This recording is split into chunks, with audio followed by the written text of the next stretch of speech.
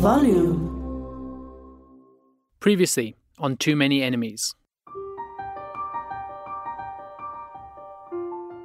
It becomes cheaper, easier, accepted to kill somebody who stands in your way for economic reasons, for tenders, for example. You know, there are those comrades that we used to be with in the trenches who turned against the revolution. And the Bozwana hit, many guys came out and many guys shot many bullets. But just randomly shooting the car up, shooting it full of holes.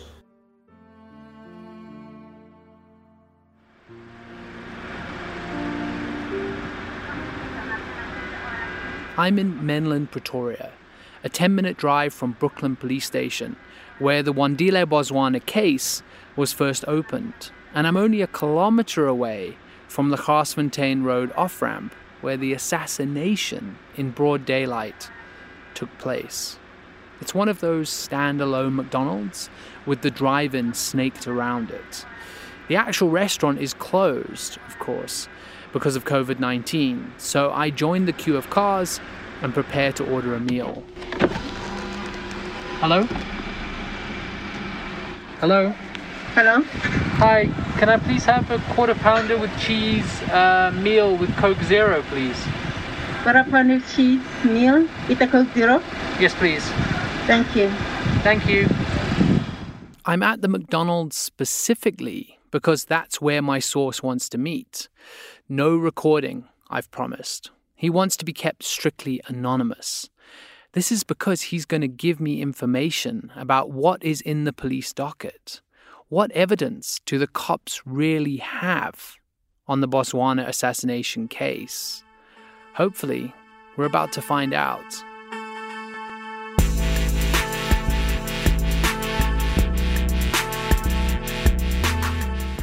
Welcome to Too Many Enemies. I'm Paul McNally. In these 6 episodes, we will be looking at the assassination of billionaire Wandile Bozwana and what his murder means for the state of politics, crime, and justice in South Africa today.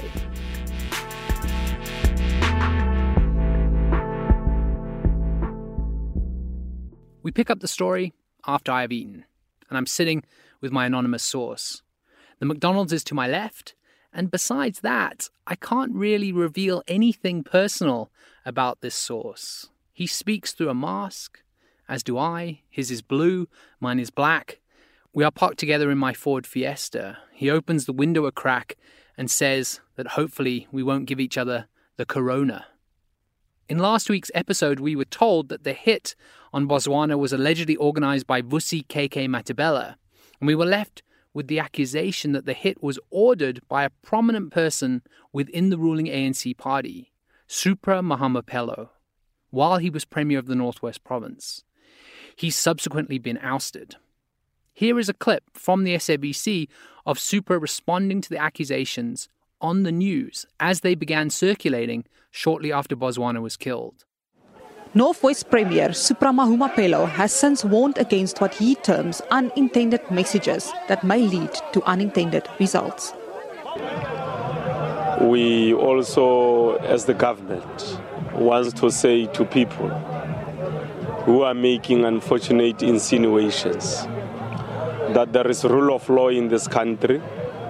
They must allow the police to do their work. We have full confidence in the law enforcement agencies in this country. In that clip, Supra is serious. His wide shoulders are almost blocking out the sun as he talks to the cameras. It should also be noted that Supra denied the allegations several times subsequently, especially in a statement issued in September 2019 where he said that they were, quote, fabricated lies, end quote. And then he added, quote, the allegations are part of a plan to destroy me, end quote. These appeared on iol.co.za. I'm also here to talk to this anonymous source to discover if there is more evidence against Supra, particularly if there is anything of value in the police docket that may lead even to an arrest at some point.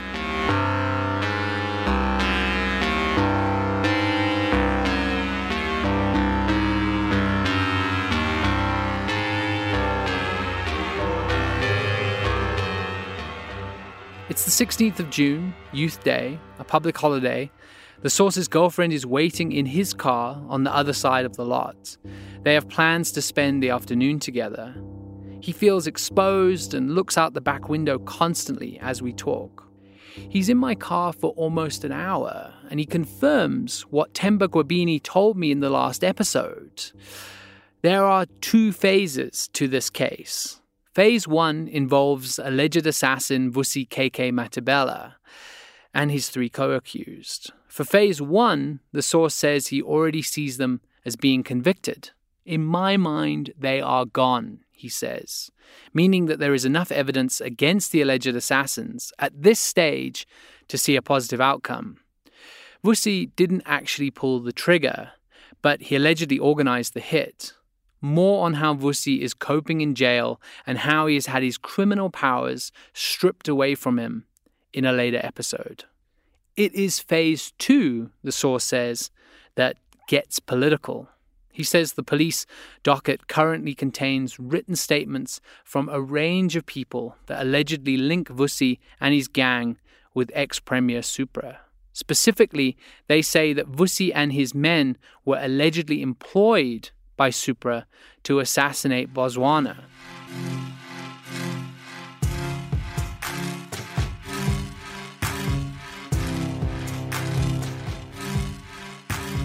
The docket has had a fascinating journey.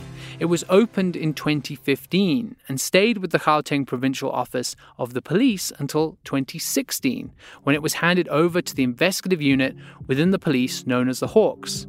Now, this should be good news, but the source says that the docket was severely compromised while under the command of the Hawks. He says the work was 90% done when it was handed over, only missing a few necessary forensics.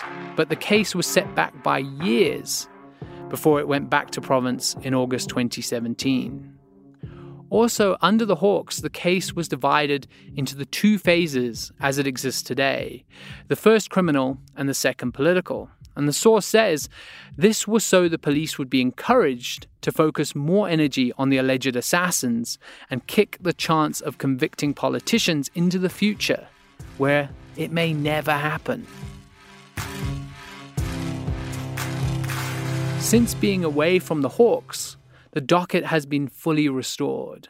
During that time, our source is convinced that copies of the docket were made and may even have been leaked. The source is convinced that Supra should be terrified of the docket because there is enough in there to see him arrested.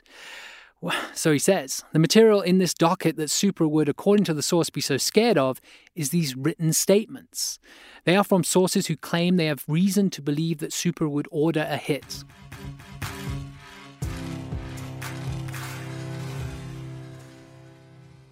My source says our time is up. He opens the car door to get out. We don't shake hands, of course, but we do promise that we will meet again to discuss these matters further in the future. This leaves me asking, what type of man is Supra? Outside of stern news clips, what is his personality? What is he like? I need some insider knowledge, and to get this, I go to one of the leading political journalists in the country. Samkele Masego, senior political reporter for the SABC. The SABC is South Africa's public broadcaster. So how are you? I'm good, thanks, sir. Are you working from home? I have to go to the office from time to time, but today I was at the office. And is it quite busy there? We're operating on a skeleton staff. Samkele, when I chat to him on an internet call, has a disarmingly light description of Supra.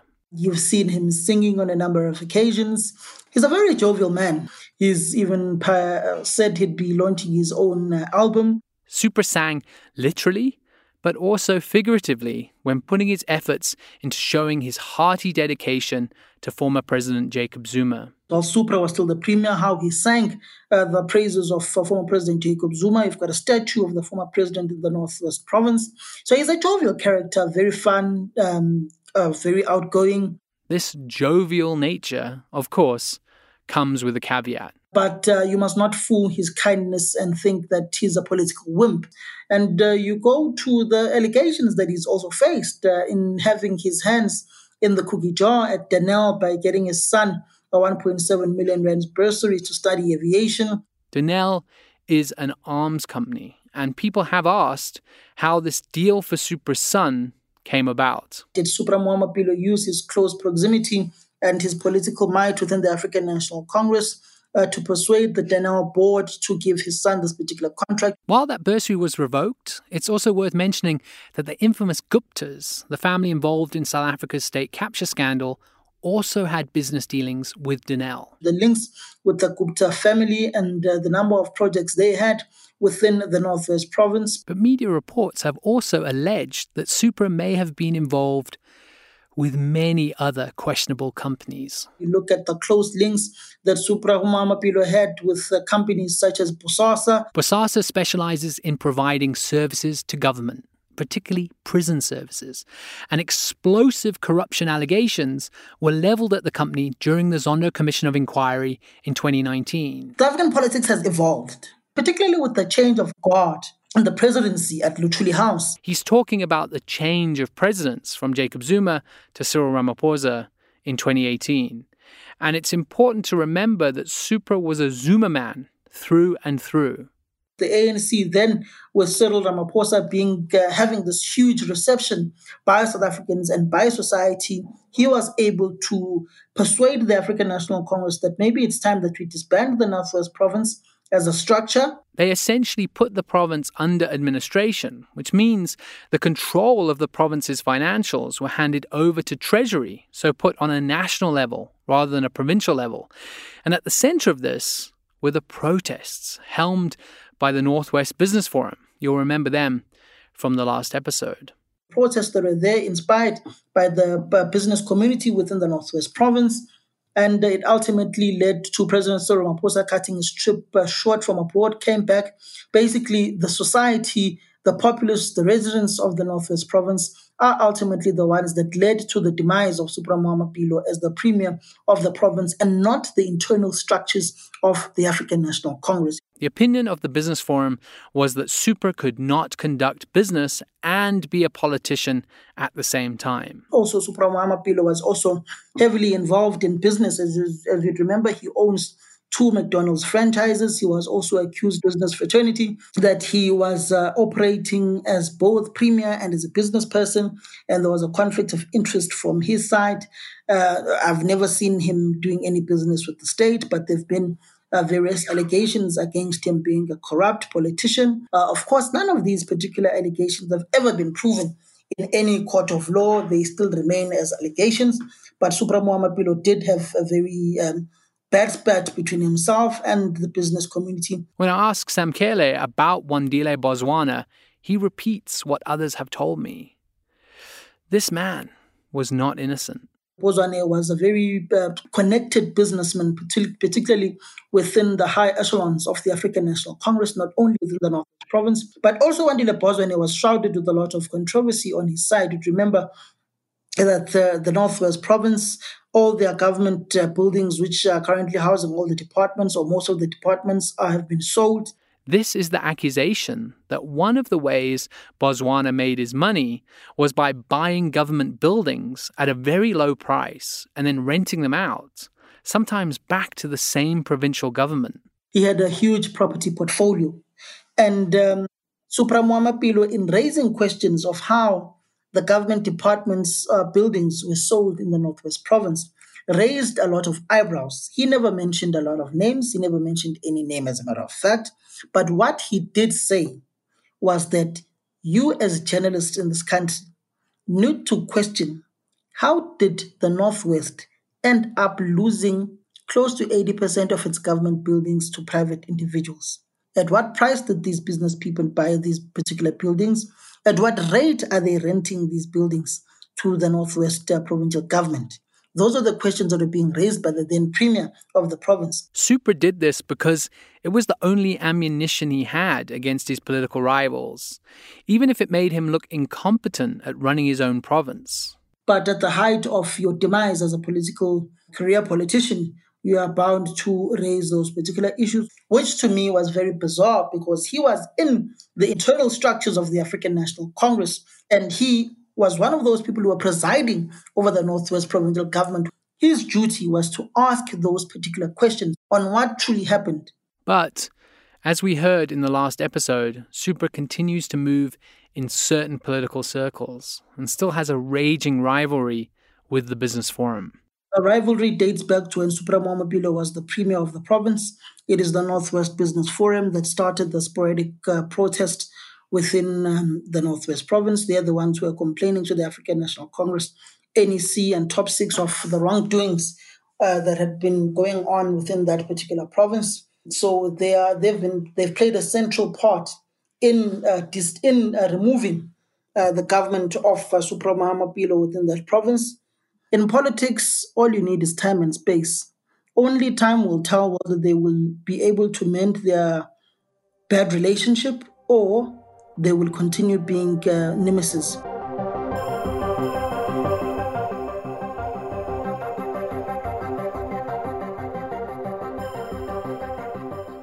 So we have Bozwana and the Business Forum on the one side, and Supra and the Northwest government on the other.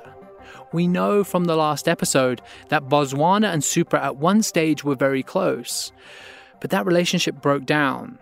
To understand why these accusations towards Supra exist, why he's being accused of being involved in murder, I need more information on Bozwana's dealing with the provincial government. What were these deals and tenders that were happening at the time of his murder?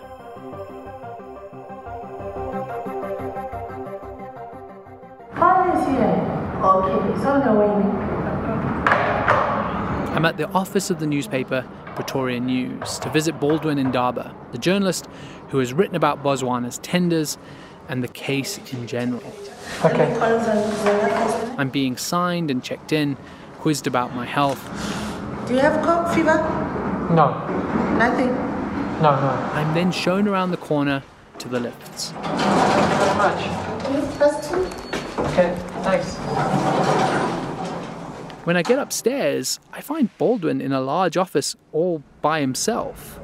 People are working from home, for sure, but also Sekunjalo Independent Media Consortium, the company that owns Pretoria News, has had some layoffs. So I just heard about this guy, Wandile Bozwana, and when people talk about something, you just listen.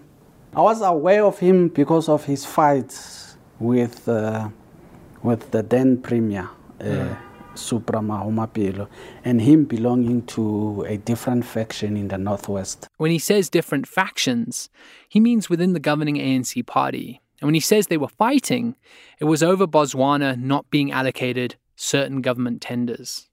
Baldwin takes a look at his screen, where he has a number of articles he has written over the years, open in various browser tabs. He clicks his mouse a couple of times and then focuses in on a particular tender that Bozwana got. He was awarded a tender in 2013 to build a hospital just there, just not far away from where we are, in Brits, in the Northwest, to build a Brits hospital. So that project was not completed. He demanded that government must pay him for work that he has done. Yeah, okay. So there was a settlement agreement that, yes, we'll give you this amount of money. The 30 million. So there was an agreement that was made a court order at the Mahikeng High Court. And when the provincial government became aware of all this, they wanted to nullify the agreement. So he then went back to the High Court to demand an enforcement that he must be paid back. So they wanted him to get nothing? They wanted him to get nothing. Wow, okay. So now what happened is, during that week... He means the week that Bozwana was assassinated. He attached 30 million from the Public Works Department in the Northwest. And the Northwest government applied to the Constitutional Court to force him to return that money. So that matter was adjudged in the High Court on Tuesday, 3 days before Bozwana was assassinated. So the matter sat down just that week when he was killed, and judgment was reserved on that particular day. So the High Court ruled in his favor, and the government appealed, they lost. That's how then they lobbied. They took the matter to the Constitutional Court in 2015. Baldwin is the one who wrote this story up for the newspaper. I said, according to the insiders, this could have been the motive for his murder. Because he was taking the government head on. That has been the narrative that we've been pursuing, that he could have been killed because of his opposition or his fights with the Northwest Provincial government. He has been relatively successful in challenging the Northwest government. Okay. Yes. And during my reportage of the matter, it then turns out that the 30 million was not the only battles that this man had with the provincial government. Baldwin at this point leans way back in his chair. I actually thought I had a scoop. But when more information came to my attention, I said, this is not only 30 million. You know, you are talking about billions here. Yeah. You're talking about billions. And then 5 months later, we got a verdict. I was actually going through some of my stories that I wrote here. In March 2016, then the Constitutional Court ruled in his favor. You see, he was dead now. But the Constitutional Court ordered that his company can retain the 30 million. After his death? After his death. Okay. You see? Yeah. So the Constitutional Court ruled in his favor. In this instance, Baldwin says he respects the outcome from the Constitutional Court. Even if it was a bad judgment, you can't change it because the Constitutional Court is like Yeah, there's no room to appeal. Yeah, there's no room to appeal. Yeah. And what was interesting for us is we conducted our own investigation. We probed, and Wandile Bozwana's death was not an easy investigation. The main person that they were making an accusation against was the former premier of the Northwest. I mean, they made the accusation to an extent like in their public rallies, especially the Northwest Business Forum, the EFF, they fingered him in the matter. They said, you are responsible. Some actually went and made statements to the police that they think this guy is responsible for his murder. These are the statements that are in the docket that my anonymous source talked about earlier when we met near McDonald's. As a result of those statements, he rebutted them on a number of occasions. And in most cases, he also threatened lawsuits. He actually served papers, legal papers on them. Themba Gwabini, who we met in the last episode, was slapped with a criminal charge thanks to Supra. The charge was that him and another colleague tried to corrupt him while he was in office. But that matter has yet to go to court. From my view is this case, whatever outcome it's going to kill the careers of quite a lot of people. Political careers? Political careers. Okay. The point is that there are allegations of corruption on both sides of the spat between Supra and the Northwest Business Forum. To balance those that think Supra is facing jail time, Samkele, the political journalist who we heard from earlier, believes that Supra has a political future and is planning and plotting his return as we speak. Supra Mahumapelo is definitely on the ground mobilizing support for himself for the next provincial conference. Whether he will win or not is up to the delegates of the ANC in that province. He says it is very difficult to predict the outcome of the ANC conference in the Northwest. And Supra Mahumapelo has always come out victorious on the 11th hour when many people thought he was down and out. But will he emerge once again? Only time will tell, and the Lord Almighty is the only one who knows. But this time around, he does not have the support or the full support of the ANC's National Executive Committee.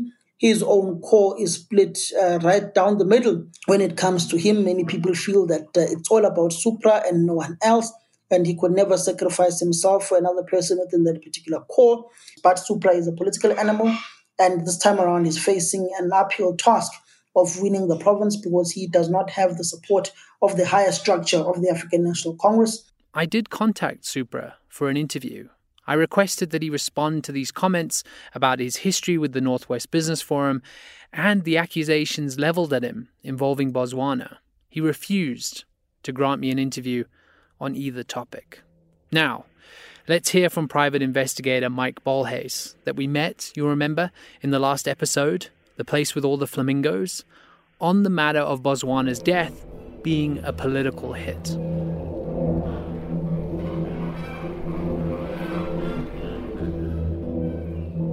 And in this situation, there was government involvement, there was speculation, and that is the case, that there was a high-up official from government involved, which gave the command that Bozwana, Wandile, is to be taken out because he is literally a pain in the ass. He's swimming upstream, he's not going with the flow. And obviously he had information on all of them and could expose it because he threatened with exposure. Baldwin echoes what we have touched on before. He heard it from a senior prosecutor that the case was split into two parts, the criminal and the political. This was even raised at Bozwana's funeral. Here is Baldwin again. At the funeral, Fikile Mbalula. Fikile is the Minister of Transport and used to be the Minister of Police and the Minister of Sports. He's a big deal. In his address to the Mona said, we do not only want the killers, but we want the person who instructed them. He said that at the funeral? Yeah, he said that at the funeral. There is way more on Fikile around this case. He was actually questioned by the police, though he was never technically a suspect. He was reported to have contacted alleged hitman Vusi Matabela. You remember? The assassin with the nickname KK, who we talked about in the last episode, on the day of Bozwana's murder. So the man who piously called for justice at Bozwana's funeral was also calling the alleged prime assassin on the day of the murder. We're going to get more into Fikile and his role in a later episode.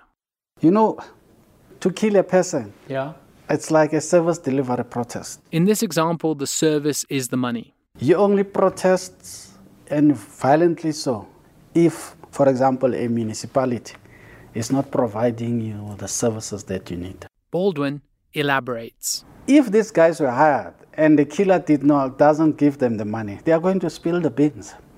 Do you think they haven't been paid? No, I'm not saying it. Okay.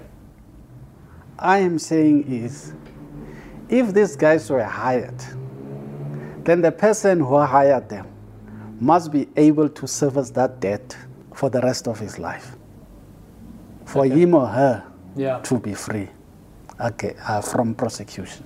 So that's in such cases, in most cases, people who have entered such contracts end up conflicting, fighting over small things. So Baldwin means that the alleged assassins, those that are on trial, are going to need to be receiving ongoing payments for eternity. Otherwise, they're going to reveal who employed them. They have to keep financing that transaction. To stop them from talking. To stop them from talking. And it would be an expensive venture.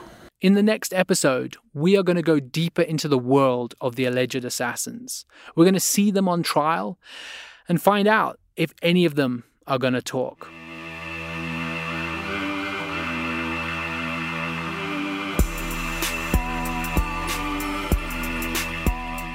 You've been listening to Too Many Enemies. This podcast series has been produced by me, Paul McNally, and podcasting company Volume. It's brought to you by the Global Initiative Against Transnational Organized Crime in partnership with News 24. You can find out more about the Global Initiative by visiting globalinitiative.net. That's globalinitiative.net. The music for this series was composed by Oman Mori. This episode was mixed and mastered by Gwynch Sarame and Richard Rumney.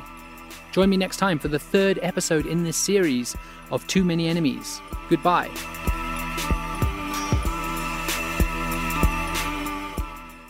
Next time on Too Many Enemies. He looks like a nerd, really, you know? Vusi, yeah. With his glasses on. Pleasant looking, as I say, nerdish looking.